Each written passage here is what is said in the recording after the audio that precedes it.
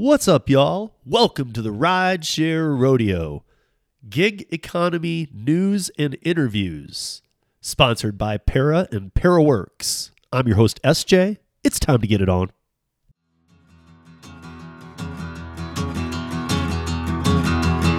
Well, midnight headlight, blinded on a rainy night, Steve laid up ahead, slowing down and making no time. I gotta keep on rolling. Those are windshield wipers slapping out the tempo, baby, broken rhythm with the song on the radio. I gotta keep on rolling. I'm driving my life away.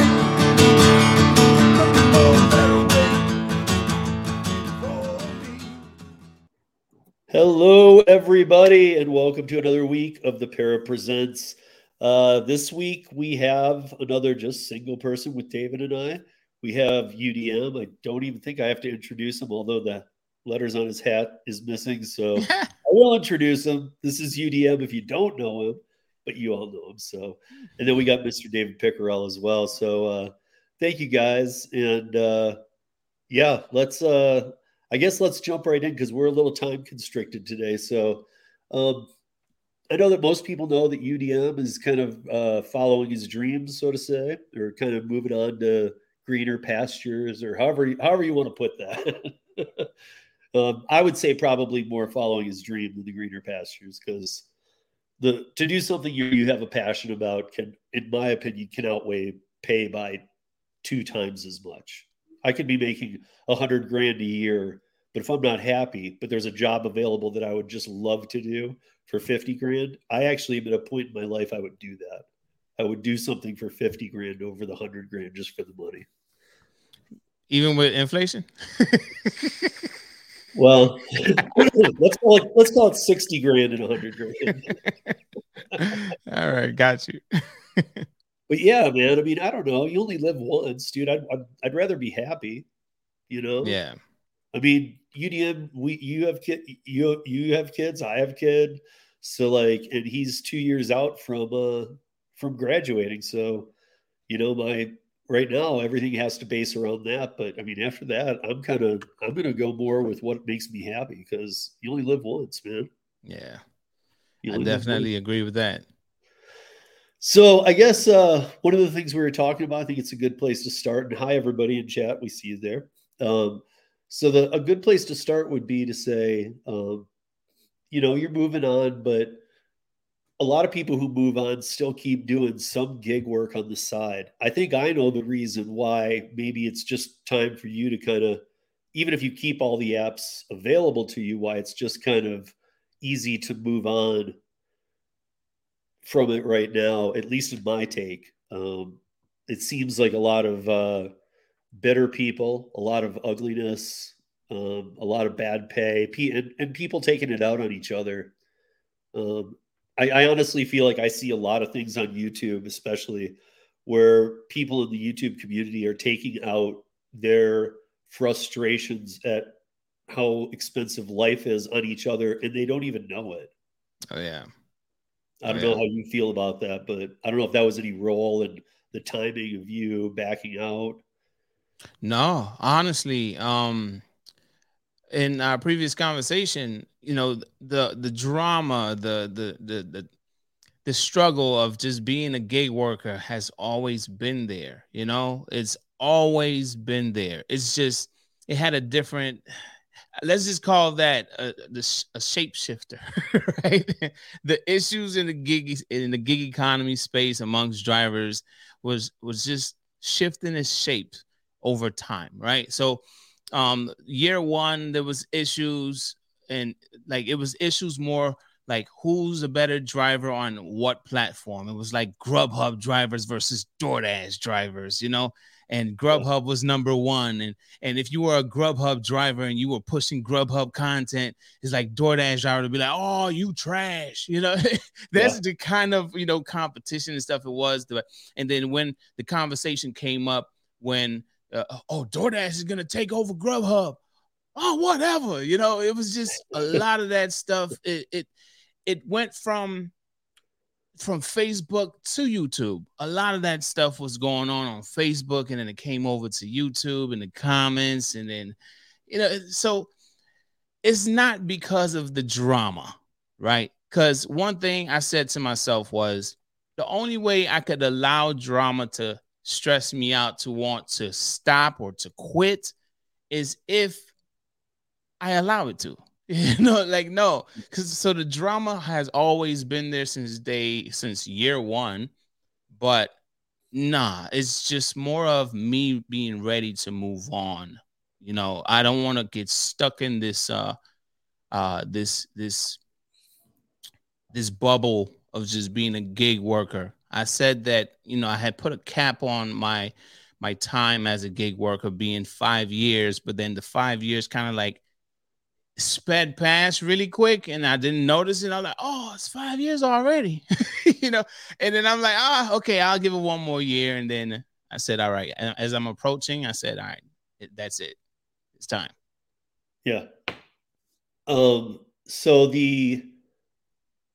gig pay had something to do with it too, I'm sure. I mean, the pay, I watch you enough that I know even for you, the pay has gone down. I mean, for everybody. Yes, it has. You got to work these models so different, and you have to be multi-apping. There's no way that you're just, unless, I mean, I guess market to market, but almost everybody I talk to, there's no way you're just working one single app. No way. If you're working one single app, you're doing it wrong. Yeah. Or you're doing it part-time, maybe. Yeah. Okay. I'll give you that. But even as a part-timer, I would think people would go out there to try to make as much as they can in the little time that they have after their W-2. Yeah. Yeah. Yeah. I mean, I guess I'm thinking of even part-time as like, 65 65% of the gig economy works 7 hours or less a week. That's it? Yeah, really? Well, 85% works less than 14 hours. Oh, wow. So only 15% are full-time people. But there's what, 4.9 million gig workers in the country, so that's a lot. Wait, 4.9 million? Yeah, there's 3.1 million DoorDashers alone. I did not know that. Yeah, wow. I used to say 2. It's 3.1 now. That's the newest. I think what Steve points to, I think when I was working at Uber, I think, of the total driver base, like in any given week, probably 20 to 25% were active or considering doing a trip that week.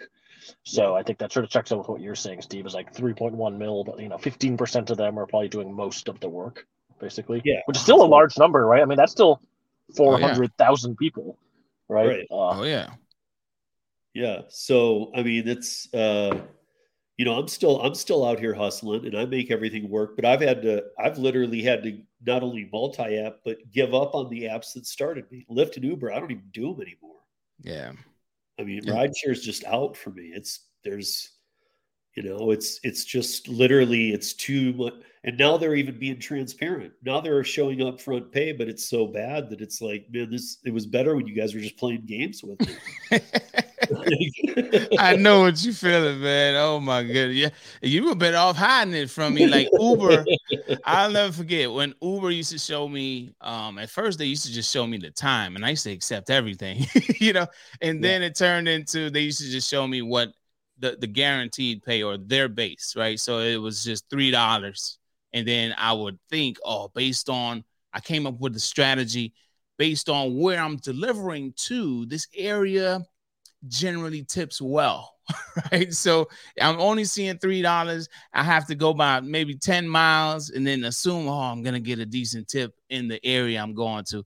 And then now they show us a lot of the pay up front. Maybe not all of it, but a lot of it up front. And I'm like, it's like the base went down and all of that, man. So I get it. There's something about when you see the reality of it, even though we've been asking for it forever, it's like, now it doesn't look good at all. You know what? I was someone asked me how many deliveries I have, and I have over 6,000 on Uber Eats alone. And I said to myself, I think I only did about 1,200 deliveries with the upfront pay. all the rest of it came from when I couldn't see the upfront pay like it is now.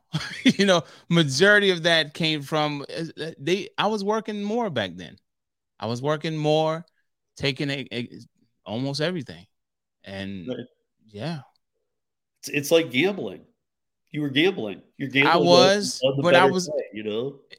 I was okay with gambling and losing money. Yeah. You know, that's Well, that's the part that's like it's hitting me right now as you said it. And I'm like, oh wow.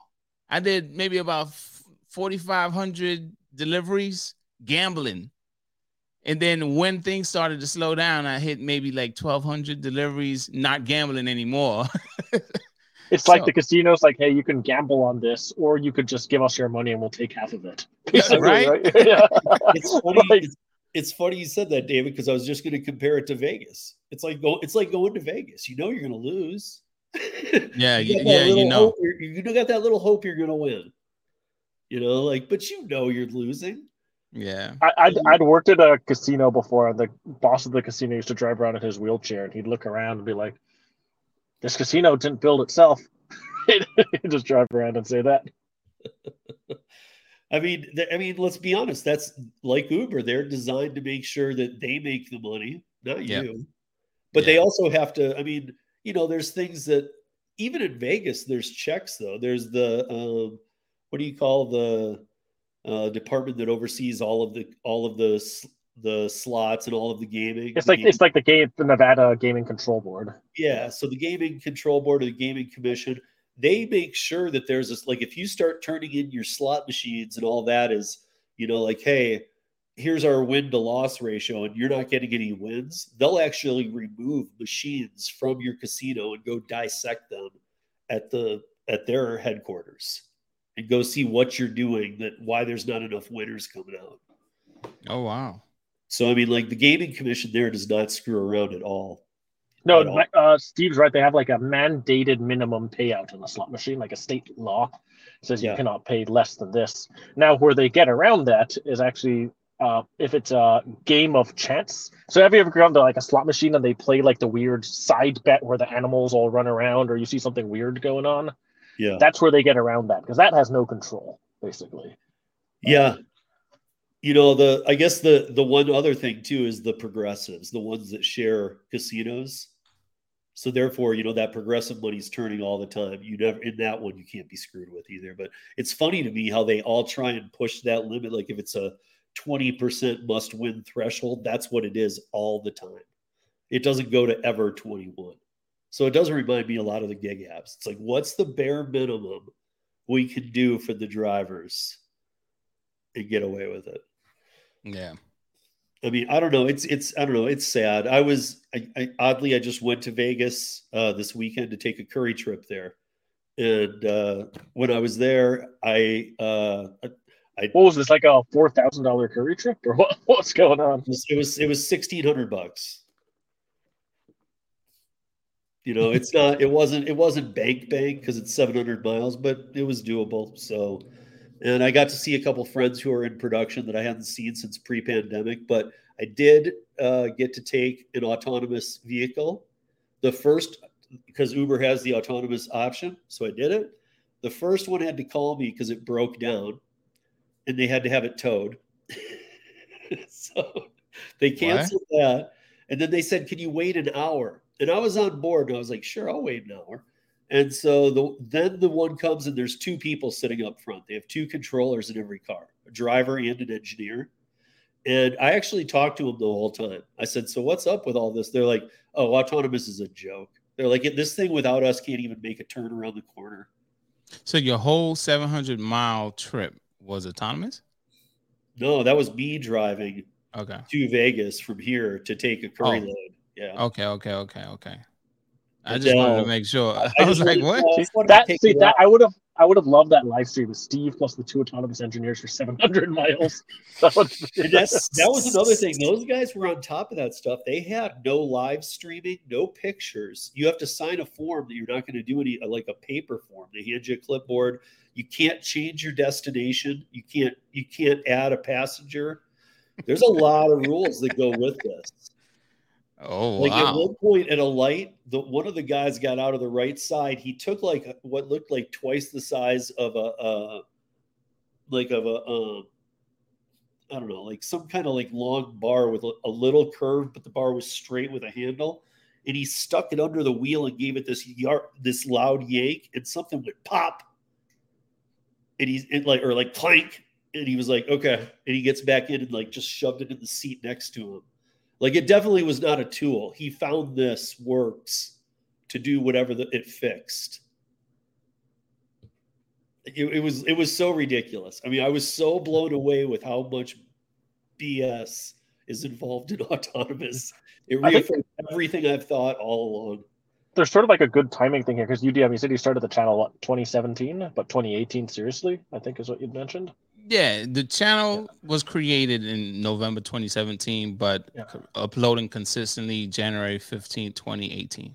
I remember 2017, that was the time when they were all saying that it would be full autonomous by 2020, 2021. Oh, yeah. Remember that? Yeah. Yeah. Not even close. Not even close. And that's another thing that was causing a whole lot of friction, you know, that during that time, drivers were, oh, they're going to replace us. Like, what? No, they're not. No, they're not. No, it's a lot. It's a long time before they did that, before they do it. Yeah. Mm-hmm. They did give me the ride for free. If you're willing to wait and take one, they give you the ride for free, which I didn't really understand either. Like, well, what is the point of this? You know, it was an emotional car. It was beat up to crap. I mean, it looked like crap when it pulled up. I was expecting something real slick and shiny, and it looked like crap. Yeah, I don't know. So UDM now are you done? I mean, I know you're not like probably calling every app and saying shut me down, but are you done working the apps? Because that was one thing I wasn't really sure about when we left the other conversation. Okay, well, for all those that are, you know, just trying to figure it out, I'm not done. There was a previous conversation when I said that I'm going to have these apps until I pass on. You know, I'm going to have these apps and I'm going to work them whenever I feel like it. It's just more of giving up the full-time aspect of things, right? I don't want to be full-time on the road anymore, right? I want to focus my energy on other things that are more important to me, like my daughter going to college, going to her games, and still bringing in enough money or really elevating my craft and making more money and creating partnerships outside of the gig economy, things that I've always wanted to work on. Now I'm focusing more on that. So instead of me going through the entire process, filming, coming home, and then editing this entire video and then uploading it to YouTube and then premiering it or doing a live stream possibly and all that. Instead of going through all of that time it takes to do all of that, I just go to Instagram, do a quick little reel, you know, and then that's it. I don't have to do much more than that. So I'm still uploading, but it's just on a different platform. Yeah. Yeah. So you're still doing it, but I mean, have you made a move to the movies yet? Yeah. I have a movie channel. Right now it's kind of like, I don't want to say it's kind of like, well, I don't want to say it's sleeping. No, the thing is, it's not that it's dormant. It's just more of right now I'm trying to finish off with like my daughter. She got a lot going on with like we got prom coming up, we got grad bash, we got right now she's a part of a nationals team.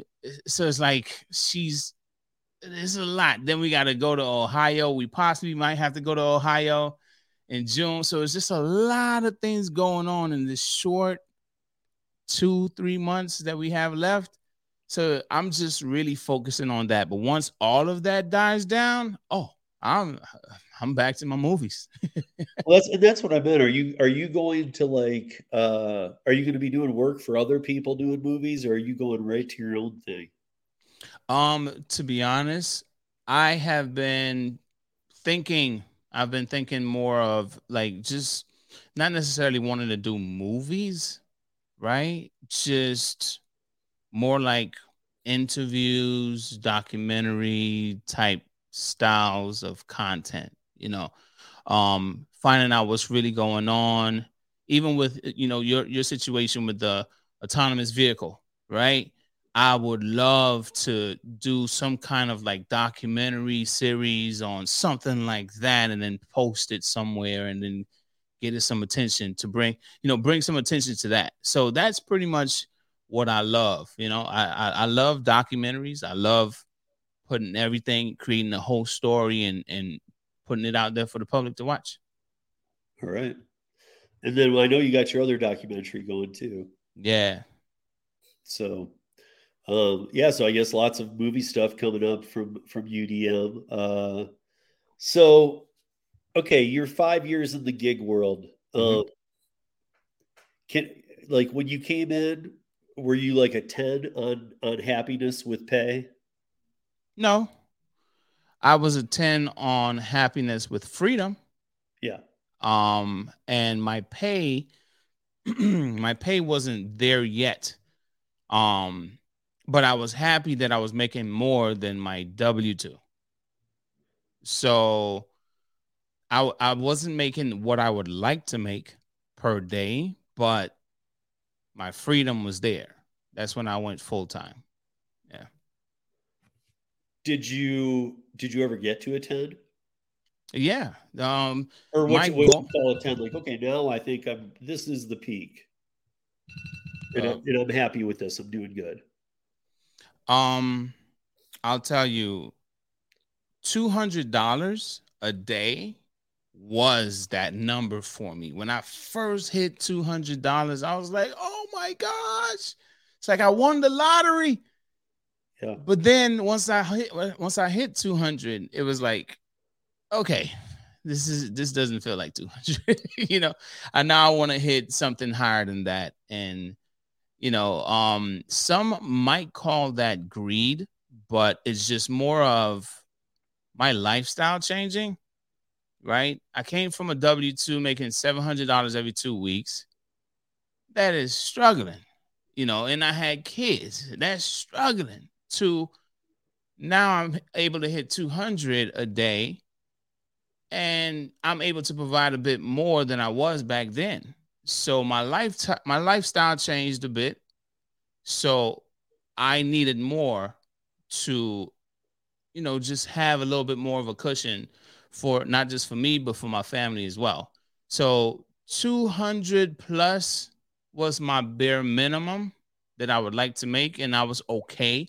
But if I hit 300, which was my goal, 300, then okay, now I'm in a comfortable space. Yeah. I mean, I fully, do you think now you can make 200 near close to as quickly as you could before? Oh, with just a without the kid. However you want to split apart the apps. I know that, for David, if you don't know, UDM does a lot of the off brand apps too, like delivered Yeah. some of those too. So I mean, like if you have all the arsenal at your disposal.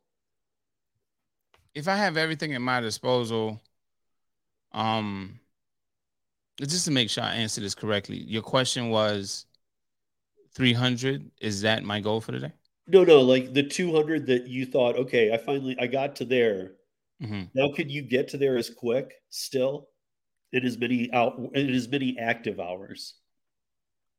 Yeah, I can surpass that in less time.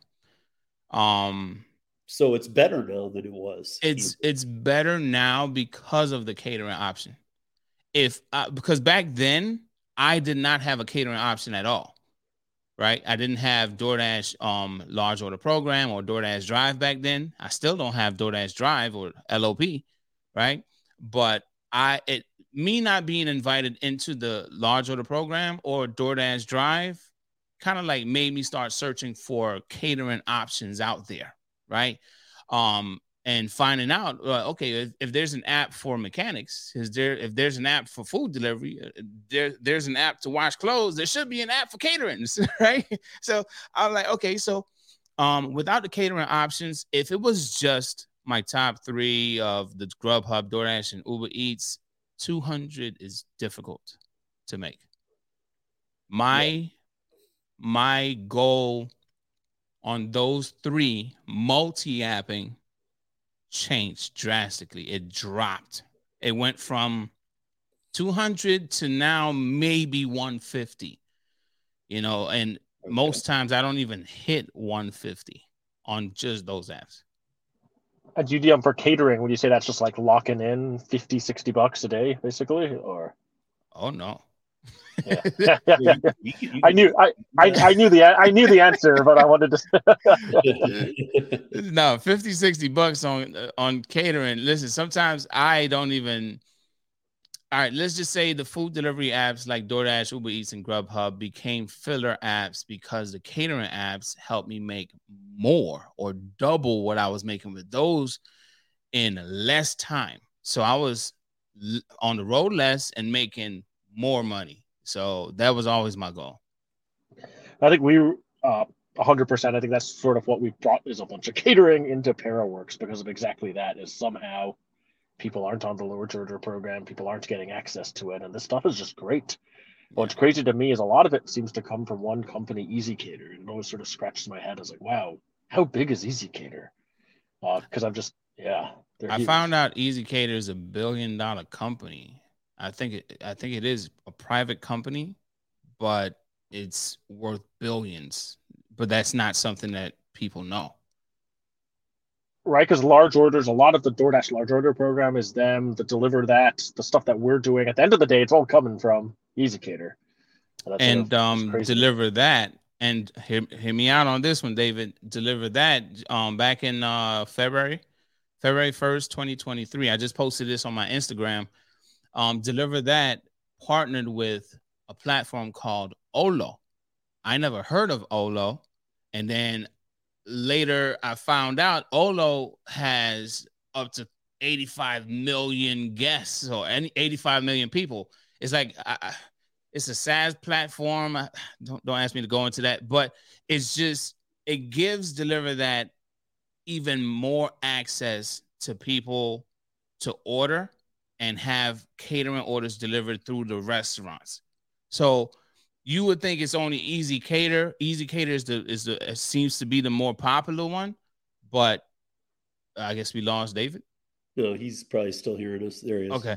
All right. So Deliver that. I mean, Olo or EasyCater seems to be the more popular one that the apps have partnered with, but Olo is another one as well. And I just found out about it.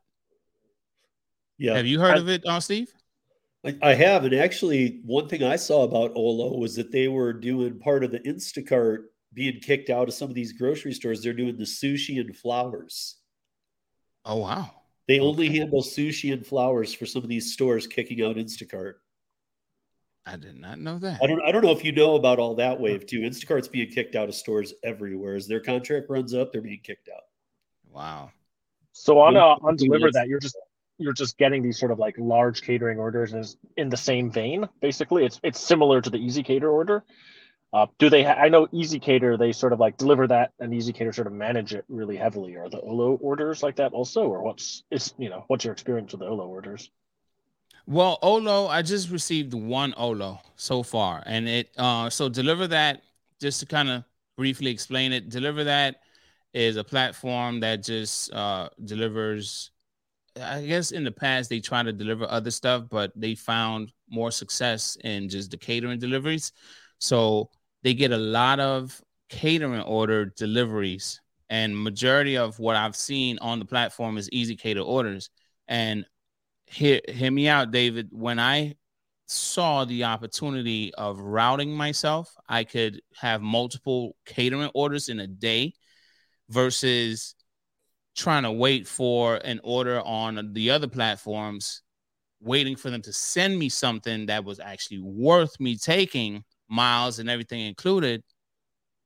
when I saw I could route myself, that was my game changer right there, because it almost made me feel like I was multi-apping, or I had, Yeah. and it was pre-scheduled orders. So pre-scheduled, this amount I'm gonna lock in for tomorrow And because you can I build have, your day around it, right? You can plan your that's day, you it. can build your day. Yeah. So if all I want to make is $50, I can literally accept enough orders and route myself for the day just to make $50, and I don't have to do anything else. Right. Instead of sitting in a parking lot, decline, accept, decline, and then try Yeah. to get the 50, like you know it going in. Yeah. But then even deliver that started getting pretty or more popular and more saturated. I Yeah, they got, well, every app gets more Yeah. popular over time, and it seems like, yeah, it becomes more competitive, right? Yeah. And just like any other situation, you would have to figure out how this alarm keeps going off. But you would have to figure it out, right? How to maximize your earnings in your market. What's the most effective way of getting to and from where you're trying to go, how much you're trying to make. It's like you would just have to revisit everything, but deliver that over time, try to make some changes by including, now they have an elite driver tier, which is sort of like needing to be invited, just like the DoorDash LOP, large order program. It's invitation only, but they have minimum requirements, but you don't know when you're going to get that. And just knowing that I'm an elite driver and seeing the experience that I have as an elite driver, it makes me happier, right? Because what anyone that's not on the elite driver tier, it's a struggle, right? It's a struggle. And I didn't ask to be on the elite driver tier, but I was trying to help people see the opportunities using this platform, more payout or higher payouts, right? And different things like that, just because it's a larger order, and some people jumped on and some people were still a bit hesitant. But the thing is, when it came down to seeing how difficult it was before I was on the elite driver tier, it made me more competitive, right? It made me more competitive, made me more hungry. So I was on that app like I was trying to rewrite his code, like I was on that app trying to figure out everything about it. And then I just got great at accepting offers, being the faster driver to accept that offer, routing myself. And then next thing you know, they come out with this elite driver tier October last year. And now it's so easy. I wish everyone could be an elite driver because of how easy it is for me to just grab these offers when they pop up days, weeks in advance. Like I had orders for tomorrow since last week. So it's so easy now. Yeah, I was going to say thank you everybody for this for the super chats. I saw Cherry and I saw Jason Thierry, but I see this from the Driven Dad too.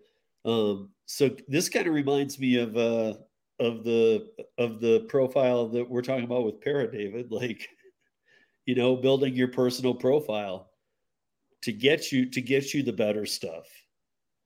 Yeah, I think it's this idea, like, for a lot of the gig apps, they're like each gig worker is interchangeable, but you know what? There's people with experience who do things better, and there's higher paying jobs that and show want up good and people. Yeah. don't let it sign and don't do all those things that really do cause chaos in the system. Now, there's one thing I want to point out here, that they deliver that. Unlike, I haven't had conversations with Tony Shu or other platform CEOs like that, but just seeing that, okay, so there was like a elite driver live stream, right? That was only for elite drivers to get feedback. The details of that live stream, I'll kind of like keep it on the hush, but what I'm about to say is just basically they're working on making the platform better for everyone, because at one point, elite drivers were kind of like, I want to say, holding on to the offers and I guess trying to choose the best thing for them, right? And it was making other drivers in the area have a bad experience. So they put more policies in place on us elite drivers so other drivers can have offers as well. So it's like they're not just thinking, oh, you're the best driver, so you could take all of them. No. We want everybody to have a great experience. So you need to have everything set by this time and everybody else can have a fair shot. So it's not just they're saying, oh, elite driver is going to get the best offers at the best times or whatever. No, they're saying, listen, we're going to give you the control to get your stuff together, route yourself, but let the other orders go so everyone can have a fair shot because it's already competitive on the lower tiers. And if you're going to be taking advantage like this, then you might lose your elite driver status. So that's smart. It sounds like they're doing the right thing as well. Yeah. Yeah, I mean, if they're and I believe that, I don't know this for sure, but because I believe that they're doing the same thing like Curry and some of the other, what I call the more successful startups are, is they're doing a waiting list, which I believe in waiting lists. To the people who get like, oh, dude, this sucks, I'm on a waiting list. You shouldn't think that. It's a good thing if you're on a waiting list. It means that they're like properly onboarding the right amount of people so that there's work for everybody. Yeah. Because they want everybody to have a fair shot and make as many people happy as possible on their platform. And I don't see anything wrong with that, I don't either. That's what Grubhub did before the pandemic. They would waitlist you. Yeah. They wouldn't oversaturate your market. I mean, a little bit, but not so much like the other apps. So there was so that you were fighting over table scraps. I wish Grubhub was different, like how it used to be. Yeah. I got a $12 large order scheduled, right? I was offline, and this was like a few days ago. Grubhub sends me a $12 offer. I don't see what I'm picking up, how many items. It's a large order. And I'm like, $12? What am I doing here, Grubhub? Then I don't accept it. It just sits there because it's a scheduled offer. I get a call from Grubhub, and they are asking me, hey, we sent you an offer. Are you willing to take it? I'm like, well, I need the details of the offer before I choose to accept it. They said it was like $200 worth of food. The pickup was about 19 miles away. And I'm like, no, I'm not doing that for $12. $200 worth of food for $12. Nah, you can keep it. If it was in my backyard, maybe I would have done it. But I'm like, nah, man, 19 miles away. Nah, I'm good. Y'all got to do better, Grubhub. Yeah. Well, I imagine that with you, my son's a junior in high school. When he's a senior and it's this time of year next year, I'm going to be the same as you. I'll be wanting to get as much time with him as I can. So I'm guessing that most of your work is being scheduled through the delivery apps. I mean, it's not like, especially if you want to work like not full time, this is ideal. Right? I know when I'm going to work. I know how much I'm going to make. I can go to my daughter's basketball game or whatever sport she plays afterwards. It's perfect, right? What sport does she play? Yeah, she plays soccer. Soccer, that's awesome. Yeah. You said nationals or? Yeah, that's awesome. Huh. Yeah, she's on a national team right now. She's in. Well, she had a game in Nicaragua, and she had another one in Costa Rica. So she's supposed to be back soon. So, yeah. Are you the dad who's like quiet, or are you the dad who's like well, she lets me know. She gives me a look, and that's like my whip. Like, calm down, But most times I know when she takes the game very serious. So when she is focused, when she's in the game, she can hear us, right? But she needs to focus on the games, and I understand that. But her mom is like, she don't care. Mom like, hey, I'm a cheer for you. I'm here for you, so you better accept it, and that's it. But I am more like, all right, I'll just duck off over here and I'll just be like, yes, look quiet, yes. Yeah. But yeah, I let her focus on her game. No, that's awesome. No, I think the one thing you said just before this that really stuck with me is just like being able to sort of like build your day around something. I Yeah, think that's the one thing we've noticed a lot, sort of with the stuff we're trying to do with Paraworks. A lot of it is schedule ahead. I go so yeah, like schedule ahead A to B, schedule ahead route, schedule ahead time block. yeah, We've had a bunch of people ask for on demand, and that's just complicated. But I think what we've noticed is like knowing that in this time period I'm going to make this amount, I can plan the rest of my day around it.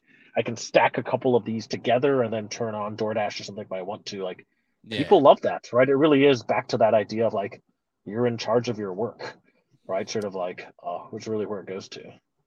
Yeah, like my kids, they get out of school before 2 p.m., and I have to go pick them up.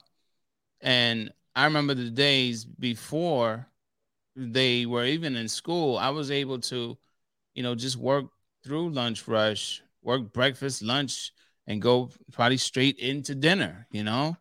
But now that they're in school, I have to pick them up by a certain time, or I have to get transportation. All of that stuff costs money, and then it's inflation.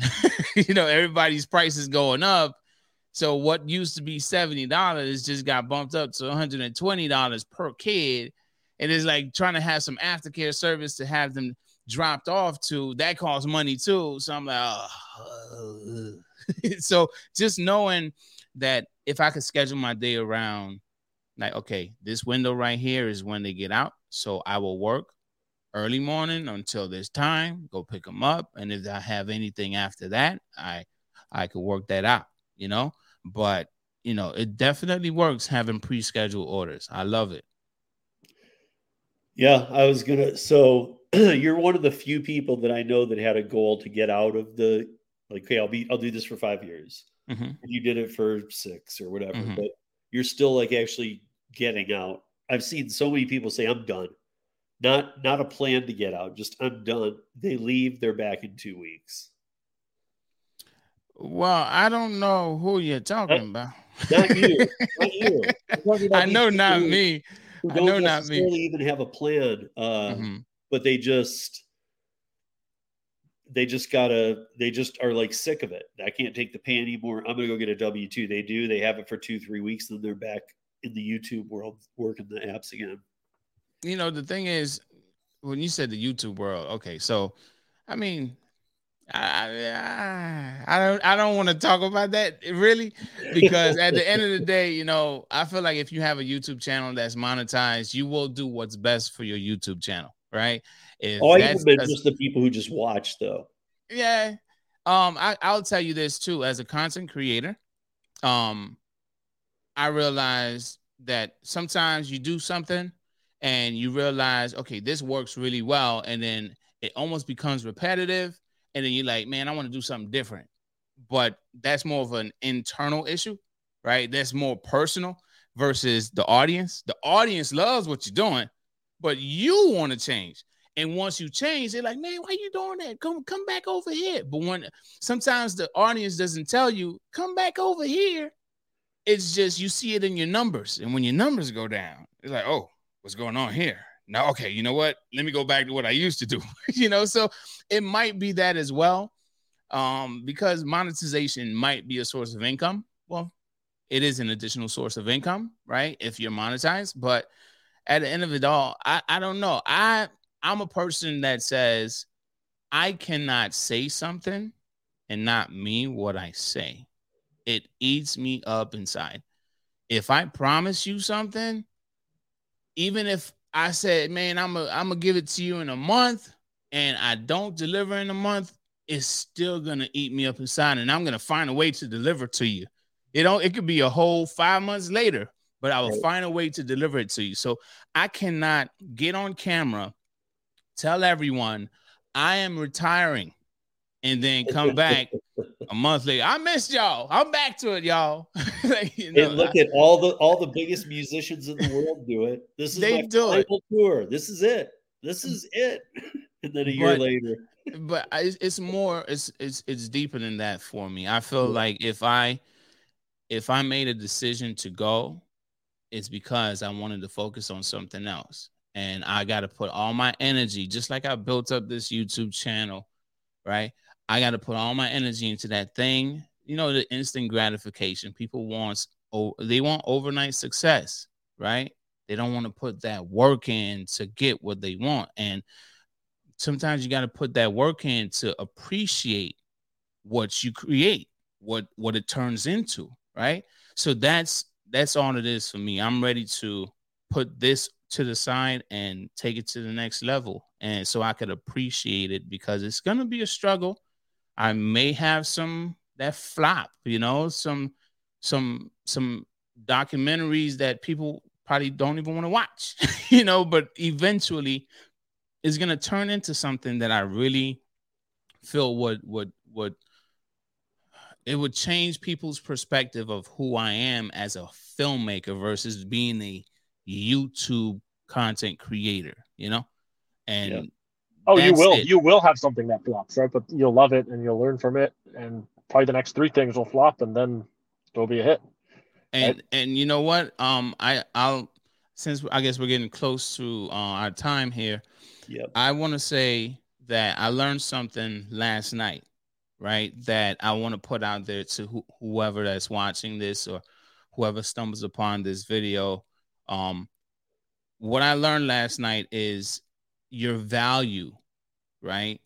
Is the best way I could put it is it's not about you knowing how much you're worth, right? It's just about your value will increase or decrease how much you make, right? So if you feel, I'm not saying, I know there's millionaires on YouTube, right?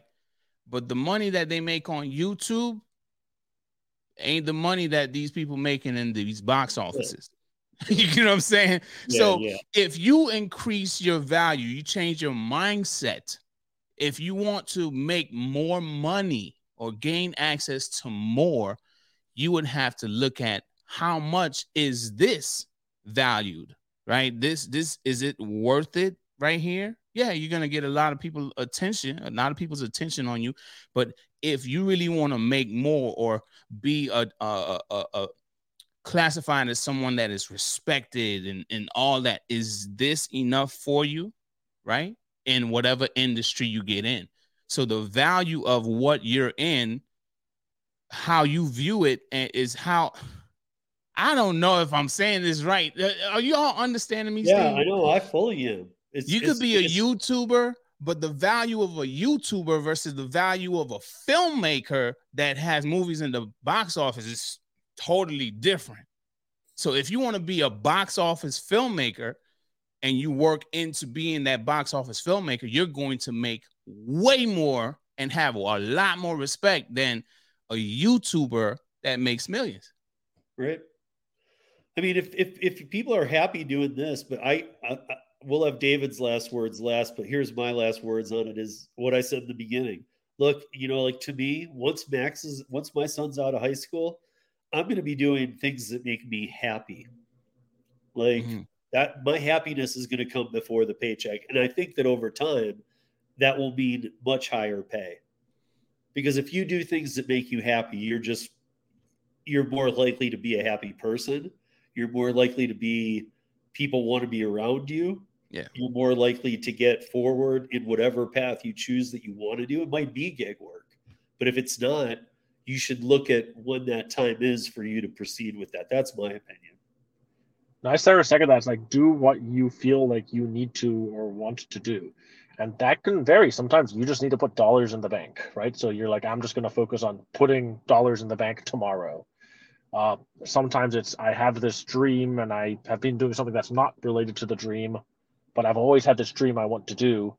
Go chase that or go attack that problem on directly, right? So I really think it is like depending on what your heart is and what you want to do, go accomplish that. I've always been the sort of person where like, I've always thought, hey, can I build some sort of product? Can I do something to help people? Can I build something that people will use? But I went years just, nothing really was the thing that I had to do, right? So I never really did it. And then, somehow for me, there's this whole weird and crazy and winding path of para and TT, and I couldn't be happier. I also think it's one of those where, I always had this as the end goal, but it wasn't until I found the right thing to apply myself to that I did, basically. Yeah. Well, Yeah. Can I just say one more thing? Yeah. Please. If close us out. I reached 6 years because I know there's wear and tear on the body, right? Gig economy. There's wear and tear on the body, sitting in your vehicle all that time, every day, getting in and out of the vehicle. Eventually you start noticing you having pains in places you never had before. I don't have lower back pain, but I could feel that. I know I'm older, right, than when I first started, but it's I could just tell, that some things, if I continue, some things are not going to be the same in the next 6 years, right? So I put a cap on my time doing this, so there's not going to be too much of a change in my body. Even if my body is going to change as I get older, there's not going to be this strain on my body because I chose to do this work in this heat, getting in and out the vehicle with all the wear and tear on the body. I'd rather my body age gracefully, versus me putting all this work on it, and then next thing you know, I have some serious issues down the road. Yeah. I guess my main thing, and I guess the takeaway here today would be that, make sure that when I see some comments coming through from you guys saying, I want to stay in the gig economy. I've been doing this for years. More power to you. I mean, I'm going to be in it for a while too. UDM's still doing it too, but just not as dedicated to, the creation process, because it takes a ton of hours. He's got family responsibilities and things like that. I guess it comes down to when you feel like, here's how I would like to say it. When you feel like, I think I want to do that, I feel like you should really investigate that deeply. Don't just blow it off and keep doing gig work. If you get a little voice saying, I think you should do that, it's probably something telling you, hey, look into this.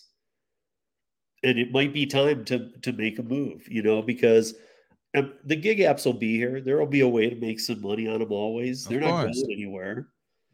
But if you start to get like thinking that maybe something else is sounds good to you, I think that don't blow it off. Stick and move on it. Check into it. Look into what it pays. Look into the job opportunities that are out there to get your foot in the door. Just don't be closed-minded and just looking for the next gig app. Exactly. I guess I don't want to sound cheesy, but be open to the universe, maybe throwing you new things. Yeah. Because I'm just super excited to watch whatever you come out with, UDM. Please send it to me. While I have you here, David, I would love for you to be a part of it. Okay. I don't know what it is, but I'll be there. Yeah. Let's just put it out there. Let's just say, all right, so drivers have one experience, right? And I believe you did DoorDash, right? Yeah, I mean, I wouldn't, not a ton, but yes. Yeah, okay. So see, the thing is, from your perspective, it would be like the challenges you faced to help drivers that are facing issues with DoorDash, and having you tell your story from your perspective and seeing everything that was going on that made you make this decision would be an awesome story to tell, because it would be an awesome piece to add to this entire thing I'm building. I'd be honored. I'll be there if you'll have me. Of course. I just gave you the invitation. I